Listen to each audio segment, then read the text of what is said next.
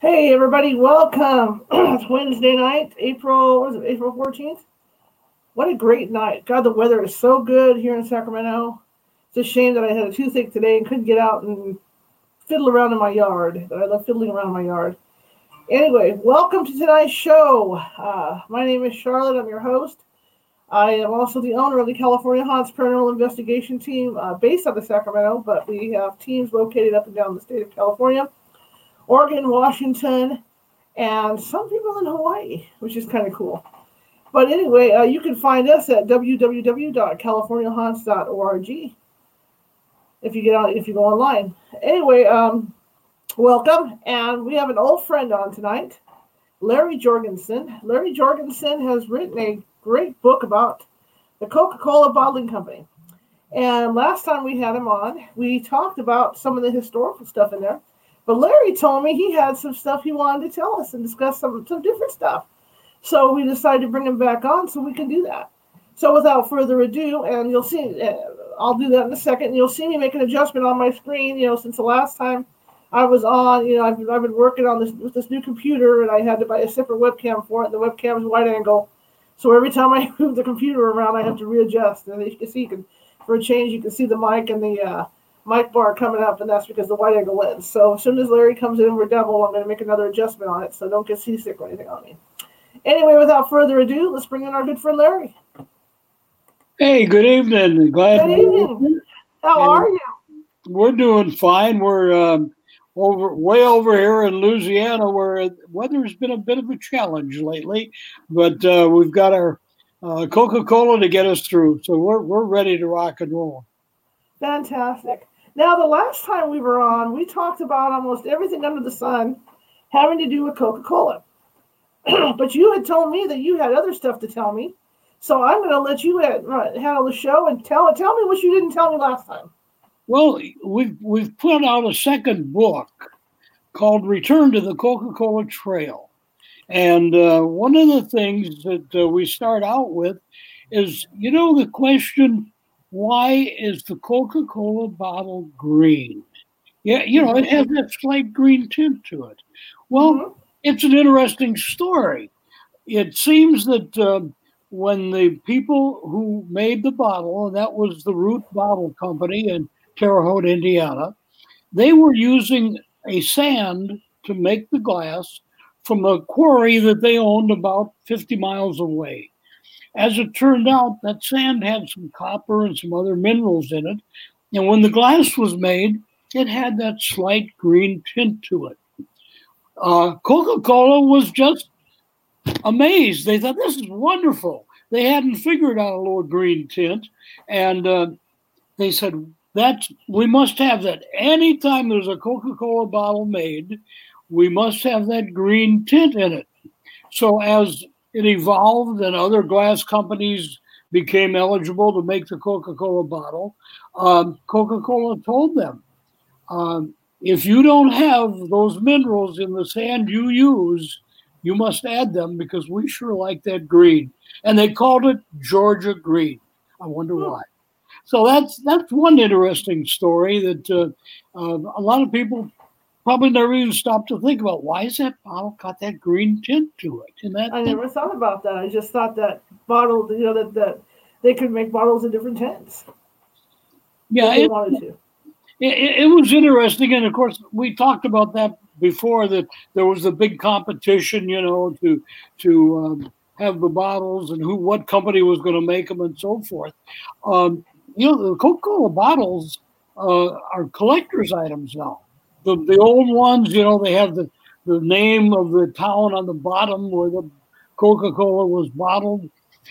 I don't know if I told you the first time, but there was a bottle that sold at auction in California about a year and a half ago for $150,000. Wow. And the reason for that, the bottle was first made in 1905, the prototype, the one that they entered in competition. They made 6 of them.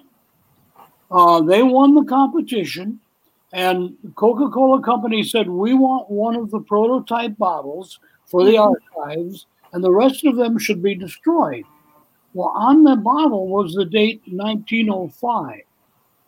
The actual use of the bottle didn't happen until 1906. Well, it so happened, even though there was supposed to be 5 destroyed, one of them escaped. And that's the one that ended up at the auction in California about a year and a half ago. And it is so rare, and it says 1905 on it. There's only 2 Coca-Cola bottles in existence that say 1905. One of them at the archives in Atlanta. The other one, somebody bought out in California for $150,000. Wow. God, to have that kind of money that you just spend on a Coke bottle is amazing. Yeah, it had no Coke in it either, Yeah. Empty. That's not fun, but it shows you Coca-Cola is so unique in being a collectible item. I mean, you could go to any memorabilia store, junk store, flea market, you're going to see Coca-Cola hanging on the wall. And it's going to be a collector's piece. It's amazing the prices they get for some of these because maybe there was only 6 or 7 of them made, whatever it happens to be. Coca-Cola's name is on so many things. In our second book, and somewhat in the first book, we talk about the outdoor signs, the Coca-Cola murals on the sides of buildings and so forth. And people in communities will raise money to preserve and to restore these old Coca-Cola murals. They're advertising, but they are such a part of that town's history that they want to preserve it. It's that old brings back a memory thing. There aren't many businesses, there aren't many products where people spend money to save their advertising. That reminds me of, I'm thinking about that TV show where I don't know if they go anymore, but the guys that go from place to place into the barns looking for stuff like that to collect. Yeah, the pickers. And they have visited some of the places that we've written about in the book. And they know the values of these things, and they will buy them, haul them back to their little store in Iowa, they actually have 2 stores now, Iowa and Nashville, I believe. Right. And they'll mark them up and they'll get a good price for them. In fact, the Coca-Cola Collectors Association, it's a national group, they met in Iowa about 3 years ago. They have an annual convention. And part of that convention, they went down to the Pickers store and went through it and saw all the goodies that are there. It's fabulous. The prices that people pay, and it's a memory thing. They see something and they say, I remember that. I remember, it's that old putting peanuts in your Coca-Cola trick, Well, that's what makes it so cool. It's like, remember those, I think they still have a few left, those 50s themed restaurants they had for a while. And I mean, that was the fun of going in there because you got to see all the old signs like that, the Coca-Cola sign, the Pepsi signs, and all that stuff. That's what made it cool. Well, and there's a lot of those, especially along Highway 66. That's the memorabilia highway anyhow. And there's one in Oklahoma. The gentleman who owns the soda fountain and restaurant, I think he calls it Pops, and he has outside of his store a huge Coca-Cola replica bottle. It must be 12 feet tall. And people stop because of that memory. And bless his heart, he sells a lot of our books too. So, but we see it along Highway 66, the old soda fountains, and you see the Coca-Cola memorabilia. In the book, we wrote about a soda fountain in Alabama, supposed to be the oldest operating soda fountain in Alabama, and it's decorated all over with Coca-Cola memorabilia. And it's an interesting story, and people come from miles and miles to see that soda fountain, to get a soda there, and to enjoy the atmosphere, like you say, like back in the 50s, you know? Right. Does that sound, I mean, are they getting like, for instance, like the tap for the Coca-Cola, are they getting it by the tap, or is it just bottles? You broke up a little bit. Okay. Repeat the question. Well, like root beer comes in a tap. I know some of the soda fountains you could flip the thing down like beer and get it. Are they getting the Coke? Are they still getting the Coke that way, or is it just primarily bottles? Well, the bottling, of Coca-Cola actually started by a gentleman in Mississippi who owned a fountain, a soda fountain, and he was getting the syrup, just the syrup from Coca-Cola. That's all they were making was the syrup. And he thought, if I could put this in bottles, I could get, this was in 1895. It wasn't easy to get to his soda fountain. He thought, if I can put this in bottles, I can get it out to the country and people can enjoy it in the country. So that's really bottling of Coca-Cola. Right. Started in 1895 in Vicksburg, Mississippi. It was about 5 years later that two young entrepreneurs who happened to be lawyers from Chattanooga thought, that's a pretty good idea. Let's go talk to Coca-Cola and see if they'll let us have the rights to bottle. This is 5 years after the guy in Vicksburg has been doing it. Mm-hmm. They go to Asa Candler, who owned Coca-Cola at the time, and they said, we want the rights to bottle Coca-Cola. He said to him, that's a dumb idea. That is really a dumb idea. I don't want that. You might ruin the taste, whatever. Well, they finally talked him into it. And I think just to get rid of them, he sold them the rights to the United States, exclusive rights to bottle Coca-Cola for $1. Wow. Because he didn't think bottling was a good idea. And I guess things changed shortly thereafter. That's why there's the saying that it's much harder to become a self-made millionaire now than it was back then, because it was a lot cheaper back then to get things started. It was, and ideas were, just waiting to be discovered, so to speak, And the two guys in Chattanooga went back to Chattanooga after they had the rights to bottle in the whole United States, exclusive rights. Mm-hmm. That's fascinating. Between the two of them, they had $1,500. Now, how are you going to do this? Right? It's crazy. They started a little bottling plant, and then the light went on, and they thought, wait a minute, we've got the rights. Franchising. They started cutting up their territories, selling. You want a bottle of Coca-Cola? We'll sell you 50 miles around your city. You can be the bottler. You have to buy the Coca-Cola syrup to use when you bottle. And guess what? Every time you bought that syrup, the guys who sold you the territory got a commission on the sale of the syrup. So you may have bought the territory, but they were still making a little money when you were bottling the Coca-Cola. That's terrific. God, what a great story. What a great way to make money, without realizing, like we talked about last time, the McDonald's guy too. I mean, he did something similar, when he started, because I read Ray Kroc's book, and how he did it. Fascinating stuff. So tell me, what did you focus your book on? Did you focus the new book on just the people that were buying the memorabilia, or does it continue from the last book?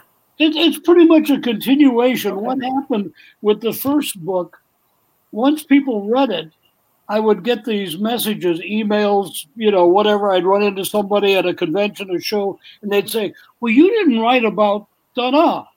So I'd make a little note, pretty soon I got this stack of notes of things that, hey, these sounds like some pretty good stories here. So we proceeded to put together Return to the Coca-Cola Trail. And the same thing, I've got to quit with this because I think there's no end to it. I'm getting the same thing now. People are sending me notes or sending me pictures. Well, what about this? For example, just a couple of weeks ago, I received a photo from a lady who, in fact, was a journalist and had read my book and went to stay at a resort in North Carolina. Well, it so happens that resort had a display of Coca-Cola memorabilia. She sent me a picture. I looked into it. That resort at one time was owned by one of the very first Coca-Cola bottlers in North Carolina. And that is the history to it. And I wish I had another book to put it in, and who knows, I may have. But it's fascinating because the man was known as the king of Coca-Cola in the Dakota and the Carolinas. So you never know where the next book will come from. Have you thought about approaching anybody in maybe Hollywood or even like at the college even to do a documentary on all this? Well, I've had a couple, just recently, a couple people contact me, different companies, and I am looking at a couple of those. And of course, you get a lot of people that contact you that have ideas, and basically they want you to pay the bill, and maybe it'll be something. Fortunately, I have a very good friend who teaches and motion picture production. He's at a university in New Orleans. He's a good consultant for me, and we're going to look at it seriously. The problem is, if you've looked at the book, it's a series of small stories. It's not like Once Upon a Time and then at the last chapter and they lived happily ever after. Right. It's 30 chapters in the first book and 20 some in the second, and each one of them it would be good for a series, I guess. Each one of them is a self-contained story. And each one of them has a different reason. I was, that song, that country song, there's a phrase in there, I was country when country wasn't cool, I was putting in my Coke. Well, one of the chapters in the second book is about the bottler in Santa Fe, New Mexico. And he, back when he got started, thought that I've got to find a way for people to be thirsty to try my drink. He was going to football games, high school football games, trying to sell his Coca-Cola, and people wouldn't try it. So he started selling little bags of peanuts. And he found out that for every little bag of peanuts he sold, the person would come back and buy 2 bottles of Coca-Cola. So and that tradition continued with that bottler in Santa Fe, just because it was such a neat part of them getting started to introduce Coca-Cola. And, introducing the product was in fact a challenge for these new bottlers, because the bottlers in those days, they were bottling good old sarsaparilla and orange soda and lime and all that. And Coca-Cola was so different. People were like, I don't know if I want to try that. A lot of the bottlers, they'd get an order for a mixed case of sodas, and they'd slip a couple bottles of Coca-Cola in there, just put them in and see what would happen. And pretty soon the word got out. People were trying it. And, hey, this is pretty good stuff. And they did all kinds of things to get people to try Coca-Cola. Once they tried it, they were hooked. By the way, have you tried the new Coca-Cola coffee? I have not. I have to confess, I'm not a daily Coca-Cola drinker. I drink it on occasion. It's been part of my past, but I'm not a memorabilia thing. Well, they came out with this Coca-Cola coffee. I have to try that. And the secret to it, if you buy some, okay, the secret to it, as far as I'm concerned, open it up and let it get flat. Okay, try it a few hours later because the coffee flavor really comes through. The carbonation kind of hides it. This is just my personal opinion. This is not an official message from the Coca-Cola Corporation. It's a it's a good drink. It's even better when it's flat. Is there a kick to it? Because Coke already has a little caffeine in there. Yeah, it's Coca-Cola. It's got the Coca-Cola syrup base. Okay. I don't know how they concoct all these things, but it's got the coffee flavor as well. You know, in Japan, they're already making what we call it, Coca-Cola Hard, I guess we would call it, and it's going over very well. So who knows? That may be headed to our shores soon. You never know. When you were writing the second book, I envy you because I've done stories like there's a little gas station that's out by the Rockland area out here that's supposed to be the oldest gas stop on the West Coast. And so I envy you being able to go to these different places and look at them, to look at the memorabilia of Coke and everything, because that gas station, I'm thinking about that had all the old style Coke machines in there too. And I thought that was terrific. Yeah, the old Coke machines, again, some of them were made in very limited quantities because the technology kept improving. So some of the very old Coca-Cola vending machines are very valuable to collectors. And we see them pop up on the internet all the time. And these people are paying, $9,000, $10,000 for an old Coca-Cola machine. Again, it defies me to find another company that hasn't just thrown away their vending machines because they're of no value. And here's Coca-Cola collectors that are just crying to get their hands on them. Yeah. For the new book, what stood out to you the most? What did what? You're writing the new book. You're out doing your research. What stood out the most? Ooh, wow! I think there's a couple things as far as the collectors. If they're headed ever to Florida, there's a place in Fort Walton Beach called the Buccaneer Gift Store. The guy is obviously one of the biggest collectors of Coca-Cola memorabilia I've ever met, and it's all for sale in his big store. I found him fascinating because the knowledge he had of Coca-Cola memorabilia. But also over in that direction, I was fascinated by the story of Quincy, Florida, which at one time was known as the richest town, the town with the most millionaires. There, I got it. And it was millionaires that were made because they invested in Coca-Cola stock way back in the early days. And the whole story revolves around why they invested. There was a very smart banker that got them started. And to this day, there's a lot, although it's not the wealthiest town anymore, there's a lot of Coca-Cola wealth in that town. I think I found that interesting. I found the people that the fourth, fifth generations of people involved in Coca-Cola bottling. There's still those around. They're not all merged into big corporations. And these families, the stories they tell, the memories, it's like old times. What they remember is the early days and maybe delivering the stuff with a horse and a wagon or whatever.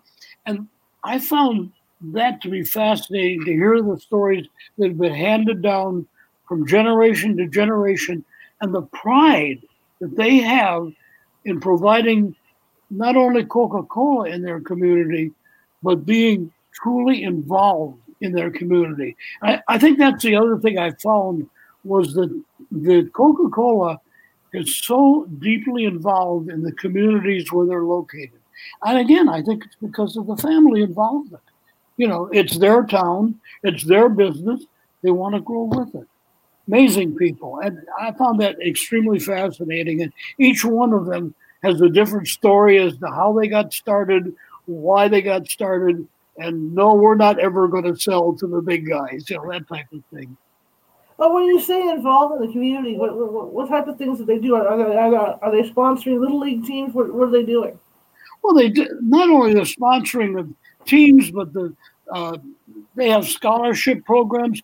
How many communities you go into and you see maybe the local high school football field has been built by Coca-Cola. Of course, they have their big billboard there to remind people of that. But what do you need? You got the holiday parade coming up, whatever. How many people can tell you that they remember as a child standing in front of the big glass windows at a Coca-Cola plant in their town watching the bottles go round? Well, usually what happened when the kid's there with his nose pressed to the window, somebody brings him a bottle of Coca-Cola outside, It's that type of, it's just the personal touch that they had in all the communities. And I'm glad that there's still a lot of the small family bottlers around to be able to do that. And it's a feel good, is what it is. Are there like you talk about the small family feel on it? Are there a good majority of these bottling places in smaller towns? They're not in the big central cities. Well, I think unfortunately we're down to about 90 across the country. 90 independent small bottlers. What's happened? It's like everything else in the business. The big get bigger. In my second book, I tell the story about a bottler in Tullahoma, Tennessee. Again, a family operation for years and years and years. And we go through how it started. We have photos of the different plants as it grew. Well, as the book was going to press, they sold to a major bottling operation out of Chicago, and I mean major. We were able to get that into the book, but again, it's a family operation that is now gone. And they contributed so much to that community. The big guys from Chicago, they're going to come in and they're going to buy it, they're going to keep it, and they'll probably expand it. They've got the money. Mm-hmm. But some of the personal, I'll tell you a good example. Coca-Cola, after they realized that bottling, was the way to go, they started buying Coca-Cola Corporation, started buying up bottlers. The little bottlers, they started buying, they formed a corporation called Coca-Cola Refreshments. And the whole thing was to buy up these bottlers. They don't want the bottlers to make it. They're going to make it. What happened is they realized, it's kind of like the dog chasing the car. What do you do when you catch it? Well, they caught all these bottlers, and all of a sudden, the communities weren't able to support the local communities as that local bottler did. And what has happened in the past 10 to 15 years, Coca-Cola has started getting those, they're working arrangements to get those territories back into the hands of the independent bottlers again. And there's a lot of that has taken place in the past 10 years where a company that I can think of one up in northern Mississippi in Corinth that Coca-Cola came to and said, we want to work a deal where you take over this territory north of here that we acquired, and it needs to go back to local ownership. So they realized, again, it's that, like we talked about, it's that local involvement. Corporate out of Atlanta couldn't keep up with the local involvement. And they realized it, and they, little by little, they divested themselves of Coca-Cola bottling plants. They still own some. Don't get me wrong. Coca-Cola Corporate still owns a lot of plants, but they've also divested a lot. It makes sense because when you think about like Minute Maid Park, with that going on with the baseball team, I mean, every time they hit a home run out, the little train starts up, and it's got all the oranges in there and blah, blah, blah, blah, blah. And that's all local stuff too, where they're trying to reach out to the locals. Yeah, but who owns Minute Maid? Right. Coca-Cola. Yeah. That's right. That's Coca-Cola, I don't know how they do it. They watch the trends. They are constantly developing new product. I had a bottler tell me, and it's again a family bottler. He said, when our family got into this, we had about 4 or 5 different products that we distributed for Coca-Cola. There was the bottled, there was the big bottle, there was the 6-pack holder. That was it, 4 or 5 different types. He said, we got 150, 200 different products. You got your energy drinks. They own part of Monster, and then they turn around and they make their own energy drink too. All the diet drinks and the flavored drinks, and it just goes. And do you know there's, I don't know if you get it where you are, but there's a brand of milk called Fairlife. Okay. That's owned by Coca-Cola. See? All kinds of things. It's Wow. just amazing. They see the trends, they jump on it, and they do it right. I'll give them credit. They've got the ability and the financial ability to take a product and to develop it right, to give it what it needs. Amazing company. Now, based on the input of information you had for the new book, how long did it take you to from start to finish to write the book? Because obviously you had to go check some of these places out. Well, the second book went faster because Okay. I already had leads. I knew where to go. It took about a year and a half on the second book. The first book took well over 2 years, almost 3 years to do the first book. And people, when you go to people now and you say, this is what I'm going to do and look at what I've done, they know you're not kidding. Yeah, we'll help you. And again, so much credit should go to people with historical associations, museums that I've gone to, and they've said, hey, we'll help you. We know where there's some photos. That's the one thing you'll find in my book, both books, is a lot of old photos from the early days of Coca-Cola. And those were a challenge to find. Sometimes it was families digging through old albums that would say, oh, I remember Grandpa had this, and they'd dig them out and they'd share them with me. So that's part of the credit of the book, too. Along that line now, like you said, you got the photos from the families. The stuff that you dug up from archives, did you have to get special permission to use them? Usually all you have to do is credit. Now, I would, and many times I did, I would offer reimbursement, for their time and effort, or I'd make, if it was a history museum, they're always looking for donations. Sure. I'd make a donation, because you just appreciate the work they've done and the fact that they're there to provide this for you. They would dig out old newspaper articles that maybe I'd be looking for a date of when did such and such happen with this plant. Mm-hmm. And they'd find it in their archives and they'd get it to me. You can't do history without that kind of help. This is absolutely fascinating. And I'm really proud of you for writing these 2 books, because it does bring, that history alive, because people don't realize the background behind it. Well, the thing that I started out doing this just as a thing. I was going to do a little travel feature about 2 Coca-Cola museums. And I really got into it. And once I got into it, I had so many Coca-Cola bottlers tell me every book that's written until now has been about Coca-Cola corporate. If it's not about Atlanta, they don't write it. Right. I believe I'm the first person to have written a book that is focused on the bottlers. I deliberately tried to avoid Atlanta. Occasionally I would work with the archives in Atlanta, but I tried very hard to make this a thing that is strictly about the bottlers.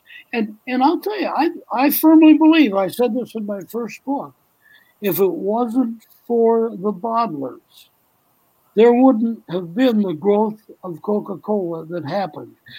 How would you like to have a product where people pay money to you to go out and sell your product?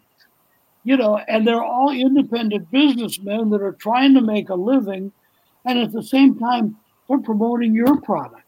They're making you successful at the same time. Without a doubt, the independent bottlers who believed that there was a worthwhile product there were very influential in creating Coca-Cola. I call it the Coca-Cola empire. They helped create it. That's really cool. It's really cool. What did you find to be the most intriguing thing about the research that you did? The most intriguing thing? Yeah. That's kind of a tough one. I mean, it was all interesting, and I guess to me, if you want to use the term intriguing, it was sometimes you'd come up with a story that you hadn't been looking for, and there it was. You know, you maybe you went to a bottler or a community where you thought such and such happened. All right, I'll give you a good example. This was, if you use your term, intriguing. In the second book, I did a story about again, it's one of these outdoor murals that was created on the side of a building. The mural, in fact, represents a painting that a Coca-Cola artist, an outdoor mural artist, did. Well, this artist later became an internationally famous wildlife artist. He was from Minnesota. He's died 3-4 years ago. Very famous wildlife artist. But he got his start painting murals on the sides of buildings and painting Coca-Cola on the sides of trucks. And, you know, he got so good at it that he could paint the Coca-Cola logo upside down and backwards. Now, what is even more intriguing, and I bet in fact, I don't think the people of the archives totally know this story. When he was starting out, he was hired to paint the Coca-Cola sign on a outdoor baseball field wall. You know how they put those on the back of the wall. And the local bottler, this was in Tifton, Georgia. He went from Minnesota to Tifton, Georgia to paint the sign. He was talking to the bottler there, and he said, the bottler said what he wanted. And the guy, this painter said, well, I can do that. He said, you know, I can make the Coca-Cola logo. You know the logo. Everybody knows the logo. He said, I can make the logo better. He said it needs a little more depth and whatever else it needed. He knew. He painted it so much. And he went out and the bottler said, go ahead, do what you want to do. And he painted that on that baseball outfield wall. The bottler was so impressed with it that he called Atlanta, the corporate. And he said, would you come look at this? And so Atlanta sends a couple of their shirt and tie guys up, you know, and they look at it. They go back to Atlanta. And a few days later, they show up again in Tifton, Georgia, with a contract and a check. And they said to the sign painter, can we use this? Will you give us exclusive rights? And they wrote him out a big check. Now, it wasn't a major change, but it was enough of a change in that logo that they liked it. It added a little depth, a little sparkle, I guess you could say, to it. And that, most people say, the Coca-Cola logo has been like that forever. No, it was changed slightly on a ballpark wall in Tifton, Georgia. And to me, it was intriguing as to why it happened. Now, the artist, we go back to the mural in Minnesota, he painted you could call it a self-portrait. The painting that he painted shows him, first of all, as a young man painting a mural on the side of a general country store. It also shows a youngster, a younger age, sitting there, which is him, watching the sign being painted. And then it shows an older man sitting on the front steps of the same store, whittling, carving a duck or something. And the artist said this represents the 3 stages of my life when he painted it. The painting became very famous. Another artist, basically a sign painting artist, a mural artist in Minnesota, saw the painting, and said, I want to recreate that as a mural. And he did it. It's in Hutchinson, Minnesota, on the side of a Ace Hardware store, and it's beautiful. It is just beautiful. And we write about it. So, yeah, that was very intriguing to me, how the man started out painting the logo in signs, on stores, on trucks. He could do it. He would go to a Ducks Unlimited banquet or something, and he'd take the tablecloth and he'd paint the logo upside down and backwards and give it to them, and they'd auction it off. The man was amazing, and we write about it in the second book.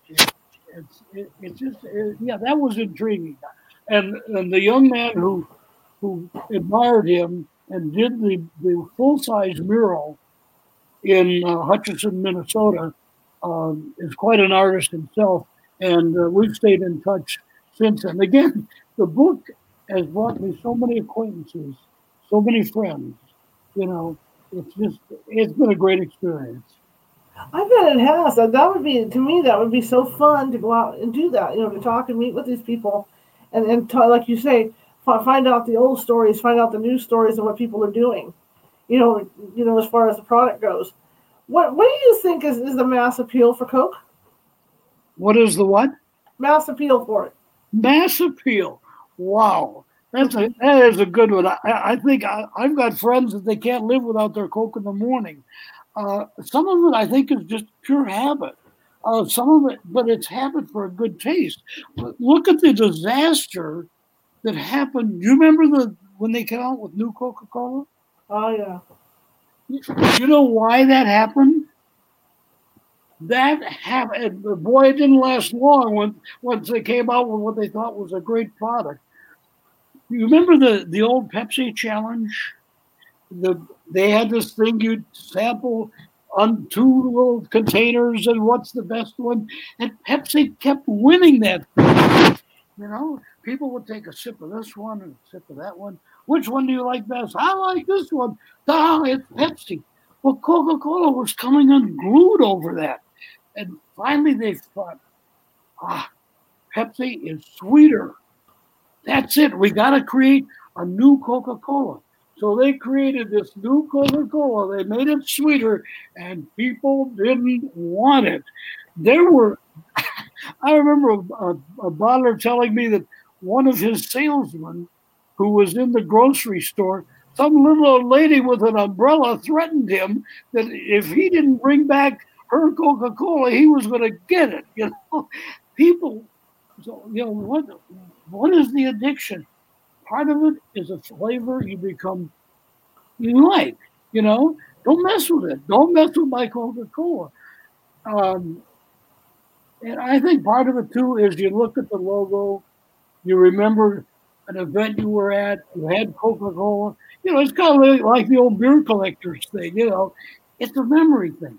Golly, let's relive that memory. Give me a Coke, down here, I'm in the South, and down here in the South, if you go to a restaurant, a little convenience store, and you say, I want a Coke, then the next thing they're going to ask you is, what flavor? Do you want an orange or what do you want?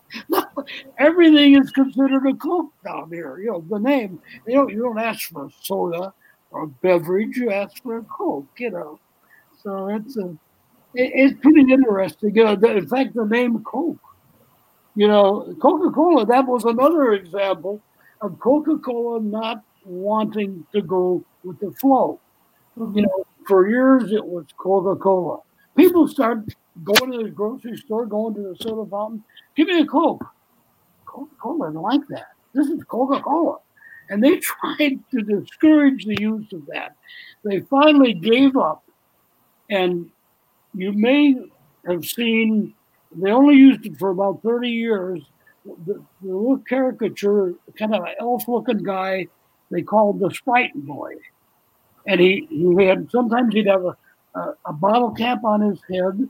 Sometimes he'd have a soda jerk cap on his head. He was created to support the promotion of Coke. Coca-Cola gave up on trying to fight it They said, let's call it Coke, and Sprite Boy will promote Coke.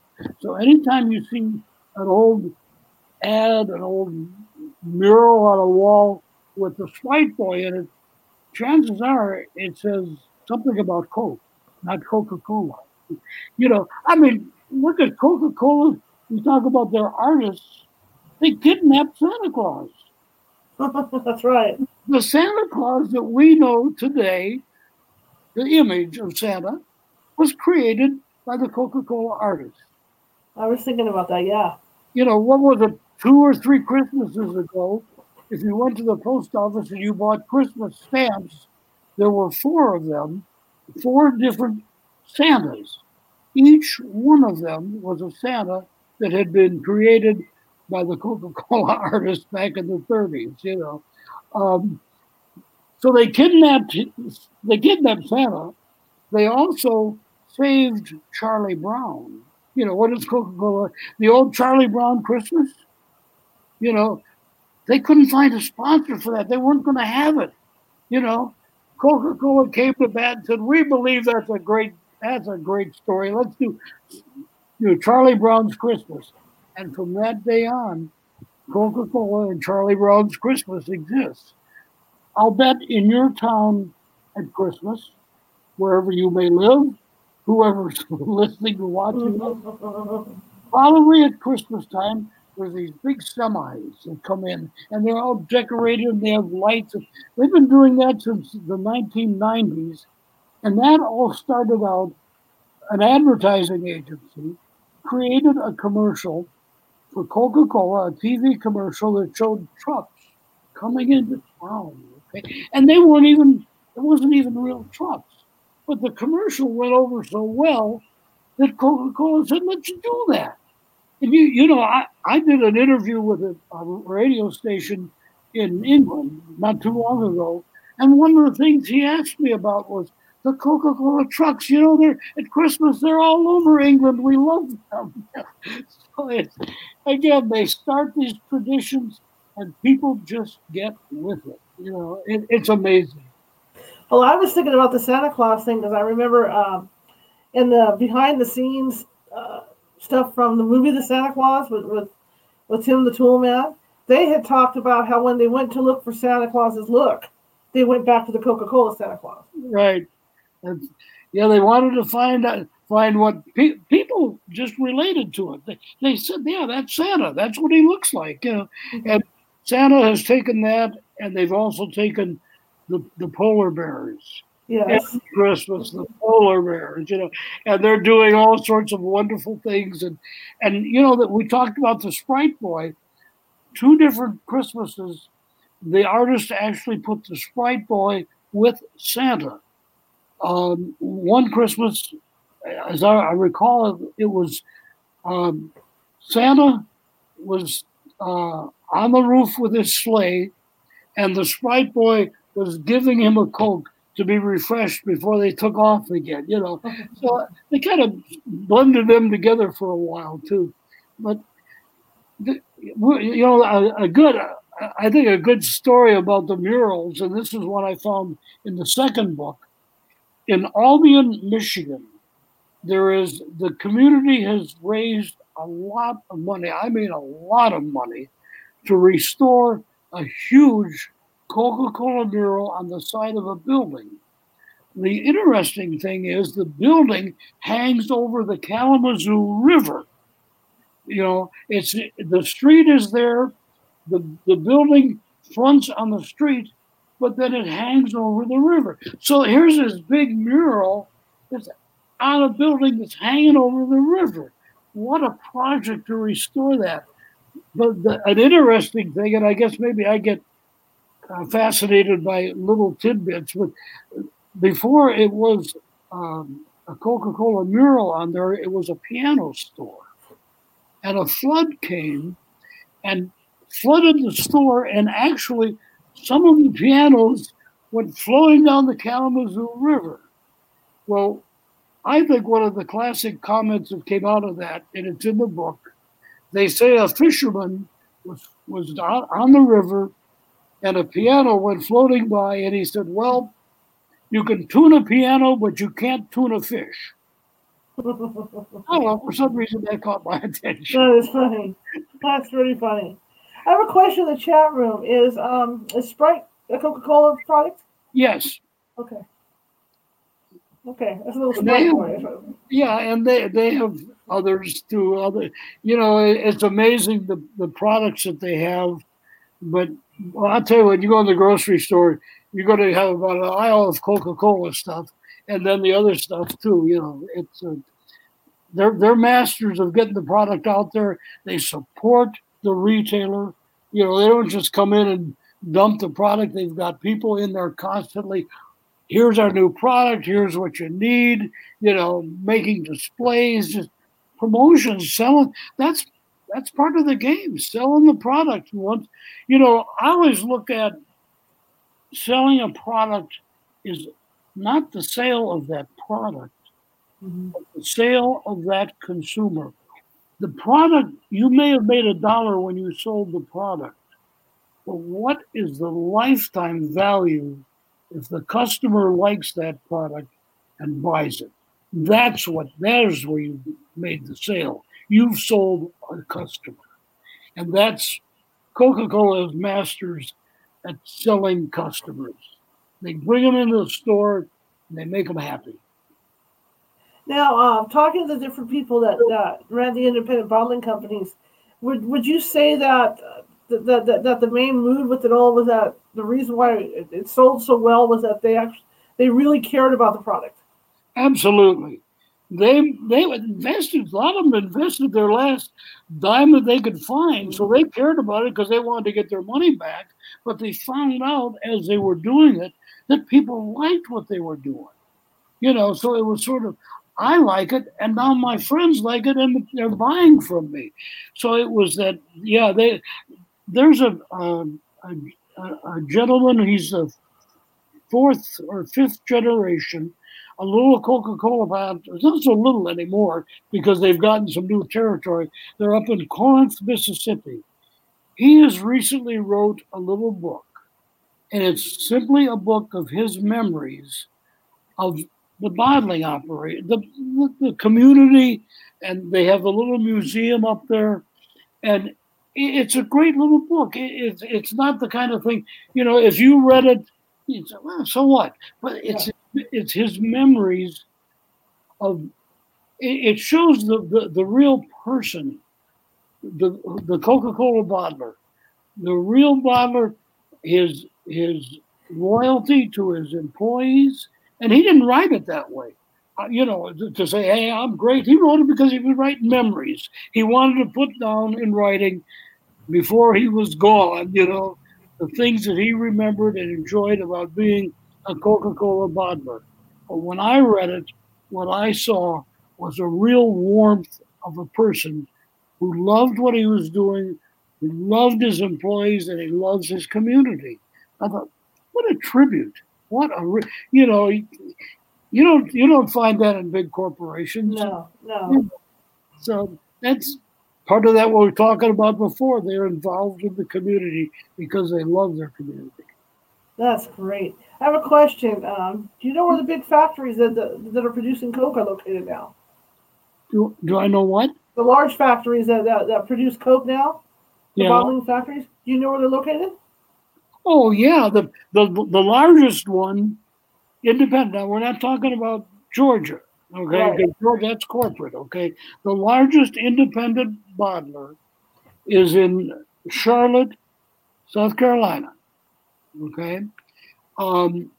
They are, it's Coca-Cola bottling.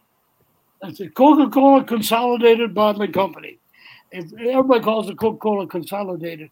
When I was telling you the story about the resort and the Coca-Cola, he was one of the ones that started that company.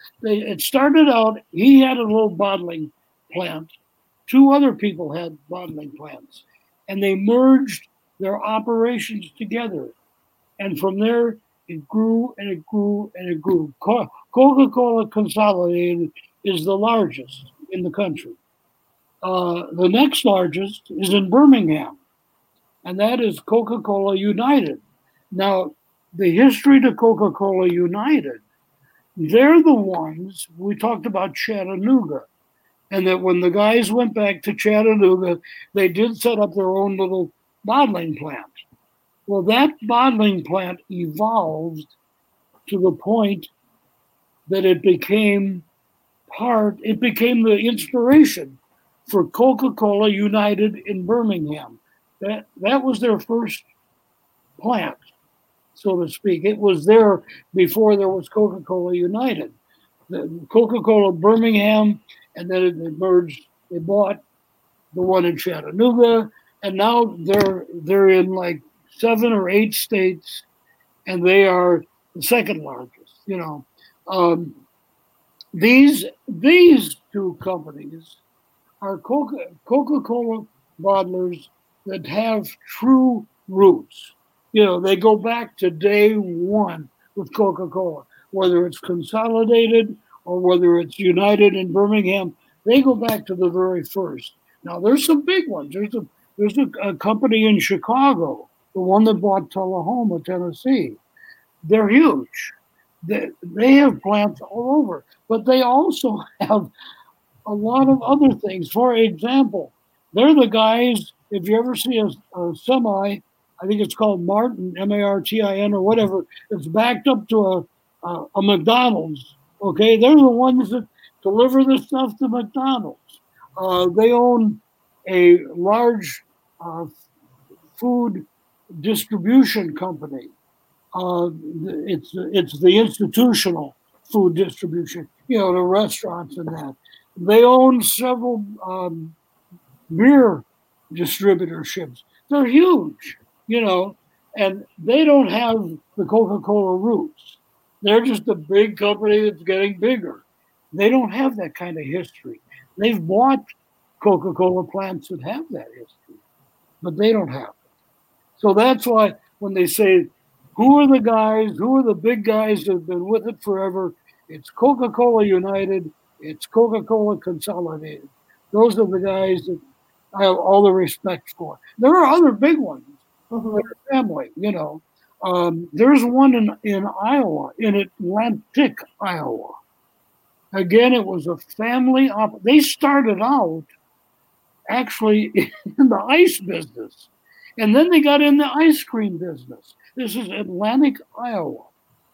And they bought an ice cream company, and the second one, as they were growing, and when they bought the company, in the safe, there was a contract that this company had with Coca-Cola to be a Coca-Cola distributor. But they'd never activated the contract. What so happened by then, this company was bottling, the old sodas, the lemon, lime, orange stuff. So I thought, well, let's try it. So they tried it. They are now huge. They cover almost the entire state of Iowa. They are into Illinois and the Dakotas, and the neat thing about that company, again, it's family, still owned by the same family. They do their own bottling and they do their own canning. Now, the canning of Coca-Cola, that's something that presented a challenge to the bottlers. It was back in, I guess, the 60s that Coca-Cola said to the bottlers, y'all better get ready for canning because we are in a throwaway society and people want to throw no more of this deposit stuff. Mm-hmm. They want cans. Well, here's a bottler in, wherever, Keokuk, and he's got a little plant. He said, how am I going to can? That's expensive to get into canning. A lot of the bottlers got together and formed canning cooperatives where one plant would can the Coke for several of the bottlers. Mm-hmm. So it evolved. Well, then what about the glass guys? You had returnable bottles. Those things were well built. They were meant to be used time and time again, but they were expensive. People were throwing bottles away. The bottlers, the bottle makers, had to come up with a less expensive bottle. Well, you make it less expensive because you don't make it as sturdy. And they came up with the throwaway bottle to be competitive with what the consumer wanted. We don't want to haul this thing back to the store. We're going to throw it in the trash when we're done with it. You answer the call of the consumer, and that's how all that happened. Wow. Every time you're on, the time goes so fast. You are so fun to talk to. Well, I appreciate that, Charlie. I get into this thing, and for a guy who does not own stock in Coca-Cola, his total Coca-Cola investment is in the refrigerator right now. And doesn't work for Coca-Cola. I don't get a check with that logo on it. I have totally enjoyed talking about Coca-Cola. You'd think I was, I had a bottling plant somewhere. I have met some people who have got me addicted to this thing because they are good people. In my first book, the foreword is written by a bottler in San Antonio, Texas, and he is the great-great-grandson of the man in Vicksburg, Mississippi, that first bottled Coca-Cola. Wow. Those are the kind of, and you talk about a person who knows the history of Coca-Cola. This gentleman, his name is Randy Mayo in San Antonio, Texas. He can tell you Coca-Cola. He knows it, and he's got great stories, and I've counted on him too. Fantastic. Larry, thank you so much. And I would love, again, I have no problem with having you back on if you want to come back on to talk Coke. I'll be glad to come back on, and I'm sure I'll have many, because I get stories every day. A quick one coming up, the Indianapolis 500. There are so many Coca-Cola stories related to the 500 that we could talk just an hour about that. See? So let's get you back on, buddy. I want to get you back on, okay? I'll be ready, Charlotte. I like talking to you. It's a lot of fun. Okay. I'd like to know the name of your books, where people can get them, please. It's the Coca-Cola Trail, and it's Return to the Coca-Cola Trail. The best place to get it is right from my website, because then I can autograph it and send it to you. You just go to the CocaColaTrail.com. Now, you're going to walk into maybe one of those stores along 66, a country store. You're liable to walk into a museum. You're liable to see the book sitting there. Well, buy one if you want, but I can't autograph it there, okay? A lot of them there do have my signature, but I'll autograph it right to Charlotte, okay? Straight from the mouth. That sounds good to me. Okay, Larry, after we get off here, I'll shoot you an email. We're going to get you back on, I promise. I really want to talk with you, okay? All right, Charlotte. Thank you so much for coming on. I appreciate it. Wow. Every time we talk to Larry, it is so fun to talk with him because he just knows so much about Coca-Cola and other stuff. So I'm definitely going to have him come back on because he's turned into not only your favorite, he's one of my favorites to have on as well. Anyway, thank you guys for coming tonight. I appreciate it. It's been a weird week for me. We've had computer issues and health issues and all kinds of stuff going on, but at least we got the schedule finally straightened out. I kind of got, and then Larry was a victim of this. I kind of got the dates messed up when I was setting stuff up. So all the guests are kind of flipped this week. So we'll have everything back on track next week, I promise. But thank you very much. And next week, come Monday, we're going to have a gentleman on who's, I believe his mother died. And I don't know if he just studied stuff or he just noticed different things after it happened. But after that happened, he noticed that, or he theorizes that people, once they pass away, stay alive for another 30 to 40 minutes. That they're not alive, but they're aware of what's going on around them for another 30 or 40 minutes after they pass. So he's going to come on Monday and talk to us about that. But in the meantime, have a good weekend. I'll see you Monday. And we're going to get Larry back on this show, I promise. Have a good one, you guys.